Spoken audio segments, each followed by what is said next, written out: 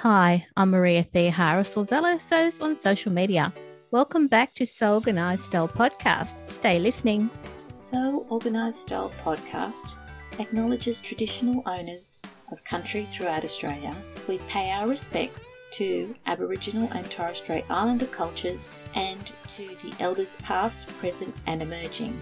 Today we've got Gabby Brown back on the podcast to do a deep dive discussion about the shoulder adjustment post that she's done on the Socialist blog. We've already had part 1, so this is parts 2 and 3 because of the amount of detail and the wonderful research that Gabby's done for us. Hi, Gabby. Hi, Maria. Thanks so much. That was a really nice intro. It's wonderful to see you again and to also read your posts about shoulders. Did I go overboard? I might have. It's all good information, always. Yeah. I feel like the second post is the shortest of the bunch. And then the third post is really one that could have probably been broken into 4 and 5. But yeah, I think kind of what I was going for is to use all 3 of the posts together in terms of understanding where the main fit issues come from in shoulders and then how to use measurements to fix them. And then how to understand how those measurements relate back to pattern world versus on your body, and then what to pay attention to. And I know that sounds like a lot when we're just talking about shoulders, but it's a huge fit critical area that I felt like we might as well do a deep dive. Exactly. And shoulder adjustments apply to tops, shirts, blazers, coats. It's how it hangs on you. And that's really important. Right. Exactly. And I feel like a lot of fit books, and I think we've talked about this before, a lot of fit books will tell you how to fix something, but not what the problem is or why it's there in the first place. Understanding that piece of information is super, super important. And, seeing things on a mannequin, even if it's just a muslin mock-up, makes such a difference to say, oh, that's what that drag line means, rather than, it's your sleeve that's too tight or whatever the case may be. Great. So let's jump into it. Yeah, that sounds good. When it comes to shoulders and sleeves, sometimes people look better when the sleeve is at the shoulder point rather than off shoulder because of the way it looks. Right. And that could be a design detail. But if it's a design detail, you'll see that the pattern is catered to that. If the shoulder seam is off the shoulder, you'll see that the sleeve cap itself is much shorter on the pattern to allow for that shaping to still work with the armhole. Now, when you see that seam sliding off the shoulder and that sleeve getting super, super bumpy over the bicep with all these drag lines or, collapsing and folding, that's when you know that there's something awry. And maybe those shoulders need to be brought back up onto the body if you have a narrow shoulder. So that's when that would happen. And so understanding a sleeve and the height at the shoulder point, that's really important to understand at that point. Right, exactly. So there's 2 factors at play. The first being the placement of the shoulder seam itself. If we're talking about a standard set-in sleeve, should circle right around your arm, and then the top of it should sit right at your shoulder, the bend point that we talk about in post number 2, the acromion point, which is the outermost point of your spiky shoulder bone on the back. So you really want that circle to perch on top of your shoulder. And when it doesn't, either it's stylistic or there's a problem. Usually when a sleeve is fitted right onto that point, there's always a bit of ease that's required when you're setting that sleeve in. And I know a lot of people find that a bit of a challenge. Yes. The second part of what is super important about a set-in sleeve is the sleeve cap and understanding the height and the width and how those 2 things work together to create that circle shape that makes up the armhole. So some people, like the great Kathleen Fasanella that we talk about in my pods all the time, argues that you don't really need sleeve ease along the length of your sleeve cap. And I tend to agree. If you have enough width through the sleeve cap itself, you shouldn't need that much more ease along the seam line unless you're doing something that has a bit of a puff or needs a little bit more body to roll over something like a sleeve head or a shoulder pad. But then there are other people who say that, of course, a sleeve should never be without sleeve ease when you're setting the sleeve into the armhole. So 2 schools of thought. Really just kind of depends on what kind of a sewist you are. I prefer without, but that doesn't, make or break the fit on it. It's really more about making sure that you have enough width in your sleeve cap and enough height. Something, again, like a drop shoulder, the sleeve cap height might be something only 2 or 3 inches from your bicep line to the top of your armhole seam line.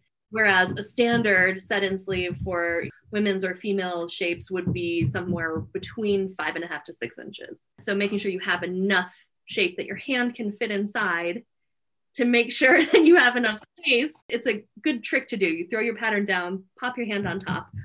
And if your hand fits in easily, it's probably a good place to start. Because at the end of the day, whatever you're wearing, if you get in the car and you start driving, you don't want it to rip. Right. You don't want to hear that rip sound because it's too tight. Right, exactly. And that brings me to the opposite end of the spectrum from a narrow shoulder, which is a broad back. A lot of people think that because their sleeves are fitting tightly, that means they need to do a broad back adjustment, but that's not necessarily the case. And that goes back to our sleeve caps. If you have enough space through the sleeves, you should be able to tell if you really actually need a broad back adjustment or not. So if you are feeling tight and constrained and you can't bring your arms forward, I would check a muslin on your body without the sleeve on it to make sure that the armhole is sitting where it's supposed to be sitting. Yes. So that's first thing. Second thing, once you have the sleeve on it, you can look and check the sleeve actually for any drag lines on the sleeve itself. If you see drag lines where the point of the drag line is at your underarm and you can feel it tight over your overarm, that means the sleeve is too tight. That doesn't necessarily mean you need a broad back adjustment.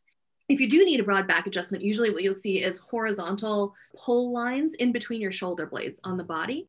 And then your armholes on the back specifically will start to look like inverted C's because they're pulling that sleeve. They're borrowing from the sleeve to give to the back. All of that information is useful once you've had a go at sewing clothes for yourself. So if you're a newbie, you're probably more likely to choose patterns that have sleeves that don't need to be set in or that are capped, sort of they come off. Mm-hmm. But once you get used to construction, then as a newbie sewer, you can start picking up those skills and trying garments with sleeves in. Right, absolutely. So in post number 2, I made kind of a chart to see if you have an across shoulder measurement. So we talk about it in the post on how to take that measurement on yourself, on your body. You don't need a fit buddy for it, which makes it great for pandemic times. Yes. But once you have that measurement, what are you supposed to do when you're looking at a pattern? Like, how do you relate the two? So in the post, I show how to compare it to a couple of different pattern types with different construction details. And basically, it's just assembling the pattern so it looks like it would. So if it has a shoulder yoke, making sure that the yoke is pinned to the back body, and then you can measure the shoulders to make sure that you have a good range between your pattern measurement and your body measurement. So you obviously don't want something that has like a huge difference between the pattern and the body. I think it's much easier to choose a pattern size based on your shoulder width than it is based on your bust. And I think that's why the high bust system exists for patterns, because they want to try to get you this really great fitting top block. But so often, making body circumference adjustments on a pattern is so much easier than messing around with armholes and necklines on the front and the back of a pattern. And then once you've messed around with the armhole, what about the sleeve? And what are you supposed to do then? And it becomes a whole thing. So if you choose based on the shoulder in the first place, it is so much easier. This chart is basically different garment types and then what I think would be an ideal tolerance. Say you have a set-in sleeve and you measure your body and then you measure your pattern and you only have about a 1/4 inch difference between the two, which I realize falls within the scope of a normal grade rule. You should be fine to choose that size based on if you're looking at your other measurements or your cup size or whatever. However, if one of those two is like 3/4 of an inch different from the size that you had wanted originally, I would say go back and choose something that's closer to what you actually measure. In books, you can say, okay, measure your body, measure your pattern. But once you have those measurements, how do they marry back to each other? What are you supposed to do with them, right? Like I can write them down on the measurement sheet. So many blogs and everybody nowadays has these little takeaway measurement sheets where you can write down your body or blah, blah, blah. But once you have that, what are you supposed to do with it, right? So I want people to understand specifically for shoulders how they work together. So we've talked about set-in sleeves. We've talked about sleeves that are that come from the bodice itself. So you don't actually have to sew them on. Right. So the other example that you had were the raglan sleeve examples. Yeah. So raglans are really tricky in that they have the whole sleeve portion and then your bicep, but then they also include the whole top of the shoulder. So whatever fit issues you have in your shoulder also go into the whole armhole. So it's important to know, to go back to the first post, what too much and too little shoulder slope look like, because those same issues will present the same on a raglan for the most part. You know, your neckline might stand away or you'll get drag lines pointing. So if you know that, then you can kind of start to figure out how to adjust that. The tricky part about a raglan is because it's all one piece, you have to be able to move those lines, your front and your back, shoulder and armhole lines, where you need them to go. So there do exist a bunch of slash and spread videos and how-tos, but slashing and spreading the cap of a raglan only is really tricky to do. So I would recommend fitting a muslin first before you do anything. And I know I always say fit a muslin, but in the case of a raglan, it's really worth it to do that, because sometimes you'll get a drag line or some pulling because you have the whole set of your shoulders are within the top of the garment, and you'll need to adjust. Maybe you have a narrow shoulder, maybe you have a broad back, but you need to know where that shoulder placement is on the raglans, and that's not necessarily marked on the patterns. So to be able to get that, you can pop the muslin on and then pin on the muslin where your shoulder placement is, or mark it with a pen, whatever it is. Then you can transfer that back to your pattern and use that to figure out what you need to do, where you need to give, where you need to take away. Or alternately, if you know your cross back measurement already, and you can line up your pattern pieces, they kind of look like a flower as you're arranging them for a raglan. The back will be kind of on the top, your sleeve comes out from the back, your front panel is here.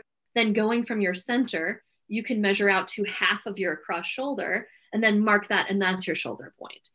That is how you would use a shoulder measurement to go back to a raglan pattern.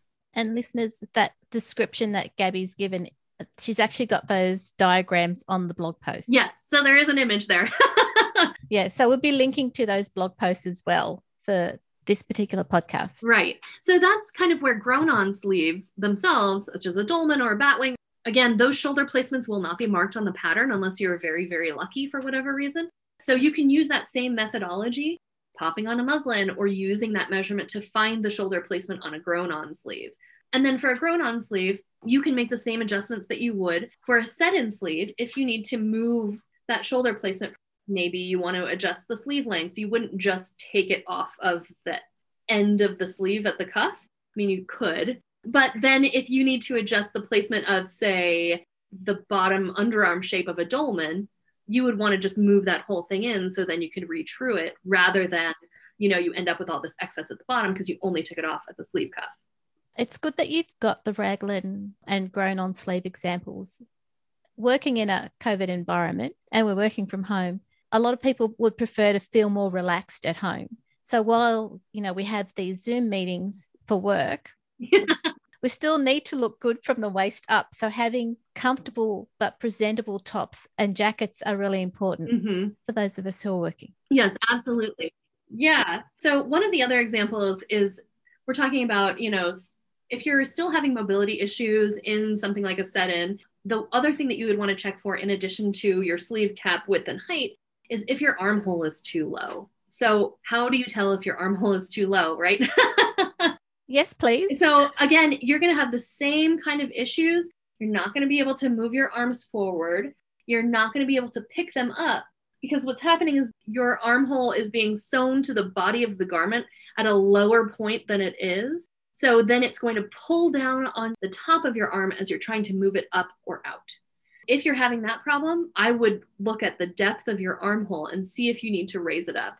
An easy way to tell is just to grab the front of your armhole with your opposite hand and pull it up to where it's comfortable, and you can start moving your arm back and forth again. Okay. Then you can pin that and raise your armhole up that same amount. What I've found in sleeveless tops, and this is different, is when the armhole is too high, then I have to drop it down. Yes. Yeah. Because it's not attached to anything, right? Right. Yep. Got it. Yes. So on a sleeveless top, you're going to want to have kind of a happy balance between being bra friendly and mobility friendly. So you don't want anything that's too high, but you also want a little bit of front coverage so you don't show your little chicken nuggets, right? I know a lot of women are conscious of that. You don't have to. Of course, you can do whatever you want to. But then, you know, if you're wearing a bra or whatever, you might want to cover that as well. But you also don't want it too high that it's like cutting into your arm as you're moving. However, on a sleeved garment, at least I think I prefer a higher armhole because then I can actually move my arms to do things. Whereas if you are wearing a sleeve garment and the armhole is too low, you can really only carry it off if the style of the garment is super oversized in the body and the sleeve or the armhole, or it's a raglan. And that's because a raglan, the construction and the shape of a raglan is very different than a set-in sleeve. So the set-in sleeve, because it encircles the whole top of your arm, will be more constricting that way. Whereas a raglan, because it comes down on your body in more of a V shape, if you have a lower armhole, you still have more range of movement because there's nothing holding it to the top of your shoulder. So that's where you'd be able to get away with it. Then there are all the other adjustments for sleeves if you've got sloped shoulders or square shoulders. Yes. So, and that's one thing I really wanted to make sure I had visual examples for, because, you know, books will say, if you have a squared shoulder, this is the change that you should make. And most of the time I'll look at it and be like, well, how do I know? You know, it's not going to give you a measurement to show you what that looks like. Sometimes they'll have drag lines. There's no arrows pointing to where the issue is or whatever. So I want it to be super, super clear. Say, this is what that drag line looks like. So the tricky thing is now you know what that drag line looks like on muslin. Yep. Where it gets tricky is identifying that same drag line on a fully constructed garment in, you know, silk or something like that. So that is where I'd say, if you think you know what the issue is, go ahead and fix it, but muslin it in something that's very similar to what your end project is going to be, because it might end up looking totally different than the muslin fabric that you're using, or calico, depending on where you are in the world. Ray Cumby said the same thing. Yeah. Yeah. Just thought I'd throw that in. It's so funny. I know that there are different qualities of muslin, but muslin has this very unique capability of being able to show every single drag line and in fact kind of magnify them in a way that your eye is drawn to it because the fabric is so plain and stark. It's almost like fitting with paper. So to be able to manage your expectations between what a muslin looks like and what a muslin in air quotes using a different fabric looks like, that's a skill, and that takes time and takes practice. And it's something that you might not understand if you've just started to sew. Yes. But as you build on your skill set, you'll get used to that. Right, exactly. And I think this kind of touches back on something that we were talking about with Susan Kalji, is that this is something you really have to keep practicing, keep iterating. And, you know, you have to keep looking at it over and over again. You can't just make one thing and think, you know, oh, okay, well, that didn't work out. I'm never going to touch that again. But there's really, you know, there's lessons, and it's just about practicing and turning your skill set into a true craft, or, you know, using this to make art, right? But you have to have that practice skill set in the very first place. You can't just pick it up and say, oh, well, now I know how to sew using a sewing machine. Well, sure, but there's all these other things that you have to do that really require you to practice. Even things like putting in a welt pocket. If you start off with something as simple as making a bag and having to do some sort of a rough pocket on the inside somewhere, that's got to be a whole lot less costly than if you were doing it in a wool jacket. Right. As your first run. Right, exactly. I mean, I'll use as an example the whole pandemic thing of making masks. I had never made a mask before. And I was thinking, well, how hard can it be? It's so small. And then, of course, I picked one of the, you know, super constructed ones that's, you know, very face shaping or, you know, close to your face, not one of the little pleated guys. So I sat down, I made a couple, and I was like, okay, that wasn't so bad. But it still took like 3 hours. I was like, what did I do wrong? The instructions say this only takes 20 minutes. And then by the time I had made 100 of them, I understood why. Because once you're so practiced, you're able to make those folds. You know exactly where they all go. You don't have to sit there and question things over again, because you know, if there's a problem, what the problem is, because you've done it so many times, right? And that's just a super simplistic example. It can't really touch, you know, making an evening gown or whatever. But it's really true, you know, sewing really does take a lot of practice and a lot of time. And as I always say to people who are starting out and they're starting out in their careers, so they're young and they're living their lives, they say, oh, I'd love to sew. It's like, right now you actually need to live your life. Leave the sewing till later when you've got the time. And I know that's probably not the right thing to do, but it's kind of like, you've only got 24 hours in the day. Right. Yeah. I mean, and it does take a lot of time. Somebody was asking me recently for some tricks about fitting on yourself during the pandemic. How should I photograph myself? How should I blah, blah, blah? And I was like, well, here's what I would try. Or, you can always use your laptop to record yourself and then screenshot your recording. So that way you can see the whole thing all the way around. But also there are all these measurements and stuff you can do from the very first place, like a pre-fitting almost, before you even get into the muslin. And once you get those steps down, it will make your fitting so much easier because you'll already have tailored your muslin to what you want it to look like by using these measurements, by doing things like checking your cross shoulder and checking your sleeve cap widths. And once you have a good idea in your head of what your sleeve cap is, what that width is at the top on a variety of different fabrics, you can check a pattern before you even cut it and say, oh, that's going to be too narrow for me. I already know that. And then you don't end up having to have an issue in your fitting, your self-fitting or whatever it is, because you've already checked for that. So those pre-fitting steps do save time, but you have to know how to do them, I think, is the problem. And that's not really something that's explained so much. You're right. If you've got some experience with the pattern, you've done your pre-measurements, done your toile, and then you want to make, say, 4, for instance, because you want to get, a wardrobe done.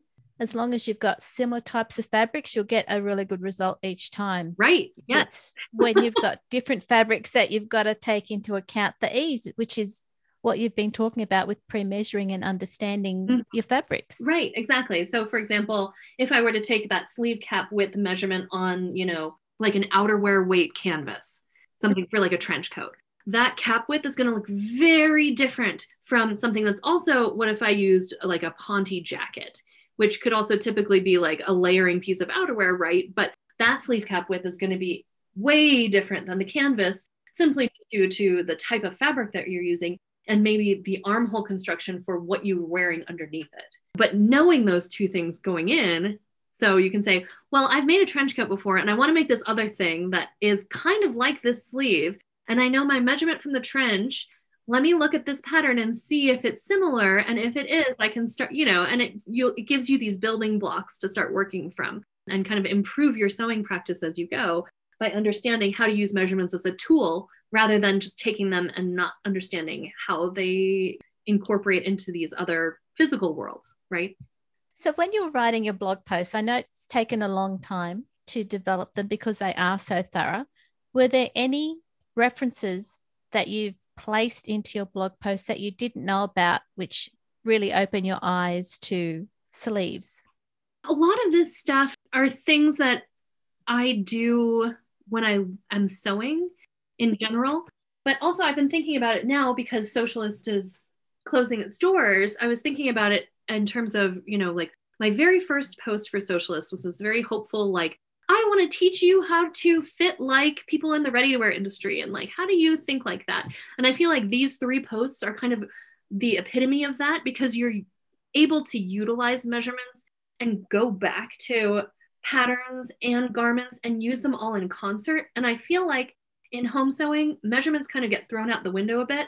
People like to fly by the seat of their pants, or they'll muslin and then put that back on the pattern, but they won't really understand the shape of it. Or, I'm making a broad generalization here, but being able to use those 3 things together is super important. And it is what people do in the ready-to-wear industry. And that is how they fit. They're constantly looking at measurements to say, oh, well, is this working? Is this not working? Do we need to increase this? Do we know that our size XYZ requires a 23-inch thigh, or, whatever the case is. And having that in your wheelhouse, I think, can only make you a better sewist because you'll have this like, oh, I know my body. I know that, after I eat lunch, I'll be bigger through the abdomen. So maybe that's when I want to fit my pants, to give you the tools to say, this is when I want to do things. That doesn't really answer your question. So it comes down to the reality of how you want your clothes to fit. And the amount of effort you're going to put into making sure that your pattern that you've, your tried and true pattern, how it will work out every time you decide to make it. So one of the things that I do is I actually put the date of when I last updated it, because it might be 3 years down the track before I use it again. And I know, I'll have measurements on there. So give me an idea of, okay, so what are my measurements today and how do I want it to fit? Right. Yes, exactly. And people don't want to get that granular with things. And I do, because I tend to be a little bit more anal. But I think when you start to do that as you're in your sewing practice, like people in ready to wear do that all the time, because you have to get that granular. And if you're cutting orders of multiple thousands of pieces, you need to know what is going on with it. But it's the same purpose for your wardrobe, right? Like, you're spending the money on the fabric. You're spending so much time thinking about your project. You're spending all this time to cut out the pattern and put it all together and make sure everything looks good and muslin it and then fit it. And you're doing essentially the same steps at a much smaller scale, but the investment is in yourself and in your wardrobe. So why not get that granular, especially if it's going to help you down the line, right? Yeah. If I'm making something, I think to myself, okay, I use 8 hours as the basis of how long it takes to make anything. And I sit there thinking, okay, this is what it is. This is the fabric. I'm going to spend 8 hours. What else could I have done with that 8 hours? If this doesn't actually work. Yeah. And then I'll either get started or find something else. I can't really limit my time because I never know, what strange thing is going to end up popping up. I've had something half sewn on my table for ages just because I keep getting other things thrown my way. But the other thing is once I put the time investment in it, I can cut that pattern again and again and again. And it definitely won't be 8 hours or the 4 weeks it took me to actually complete something. No. But the sense of pride that you get at the end of it, there's a shirt that I put a lot of time into last year that I was super proud of. It looks so expensive. It really does. And part of it is the fabric, but the other part of it is the construction. I don't know. It's one of those, it's a feeling that you get from having like a thing like that in your closet. Like if I were to buy something comparable in a store, it would probably be at least $250 to $300, which would be reasonable for the amount of work that went into that garment if I were to sell it on a rack. But because I made it myself and I took all this time to do it, it's priceless, right? Like it makes such a huge difference. Spending that time on yourself and putting so much into it. It's a pleasure and a privilege to be able to do.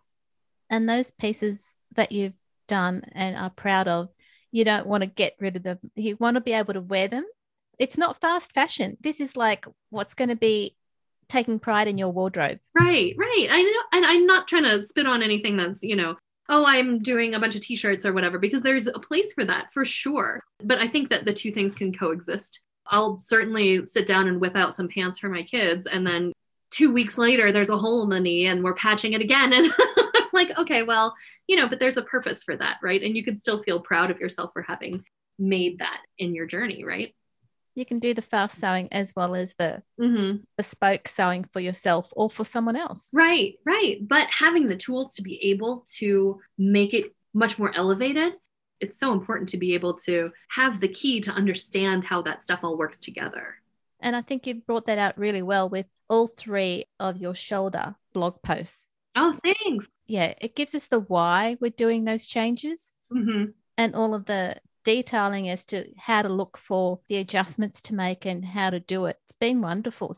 So thanks, Gabby, for writing those. Oh, yeah, you're welcome.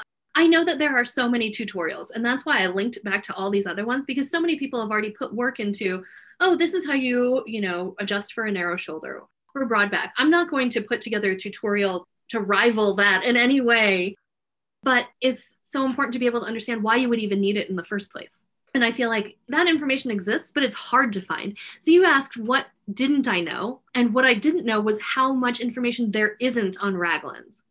There is not a lot about how do you even find your shoulder or what kind of adjustments to do once you have it. And even the resources that I was able to put together for Raglans, and I'm sure that there are probably more, as much as I can find in the time I've allotted for this, there's still not even what to do for a baseball tee, what to do for, I didn't even touch knit, which for Raglans is a whole nother animal. But at least it gives you a starting point to sort of understand the shapes and how they work together. And you've done that really well. Thanks. Yay. Good. I'm glad. Yeah, the fact that you've done the research, you've put the details together, we can find them all in one spot in your blog post. It's such good information, and I'm very thankful that you've gone to the trouble of pulling this all together for us. Oh, thanks, Maria. I'm glad. I'm really glad. That was kind of what I was going for, is how do you understand all this stuff, but then where is it all? It's in Gabby's blog post. You're welcome. I Googled it for you. Gabby, thank you for coming back onto the podcast to talk us through the latest work that you've done on shoulder adjustments, because it's so invaluable, and it's great to see you and talk to you again. Oh, great, Maria. It's always so good to see you. Thanks so much for having me on. And have a lovely day, listeners. This episode of So Organised Style podcast was produced by me, Maria Theoharis, with permission of Gabby Brown, sound by bensound.com. You can subscribe to So Organised Style podcast, spelled with an S, not a Z, on all good podcast apps. Make sure you give us a 5-star review and rating on the app that you listen to it. Post any questions or suggestions you have on our Instagram account at SoOrganizedStyle, or on our website at www.soorganizedstyle.com, or on our Facebook page. Make sure you go back and listen to over 230 free podcasts now available. We look forward to joining you in your sewing room next time. Stay safe, everyone.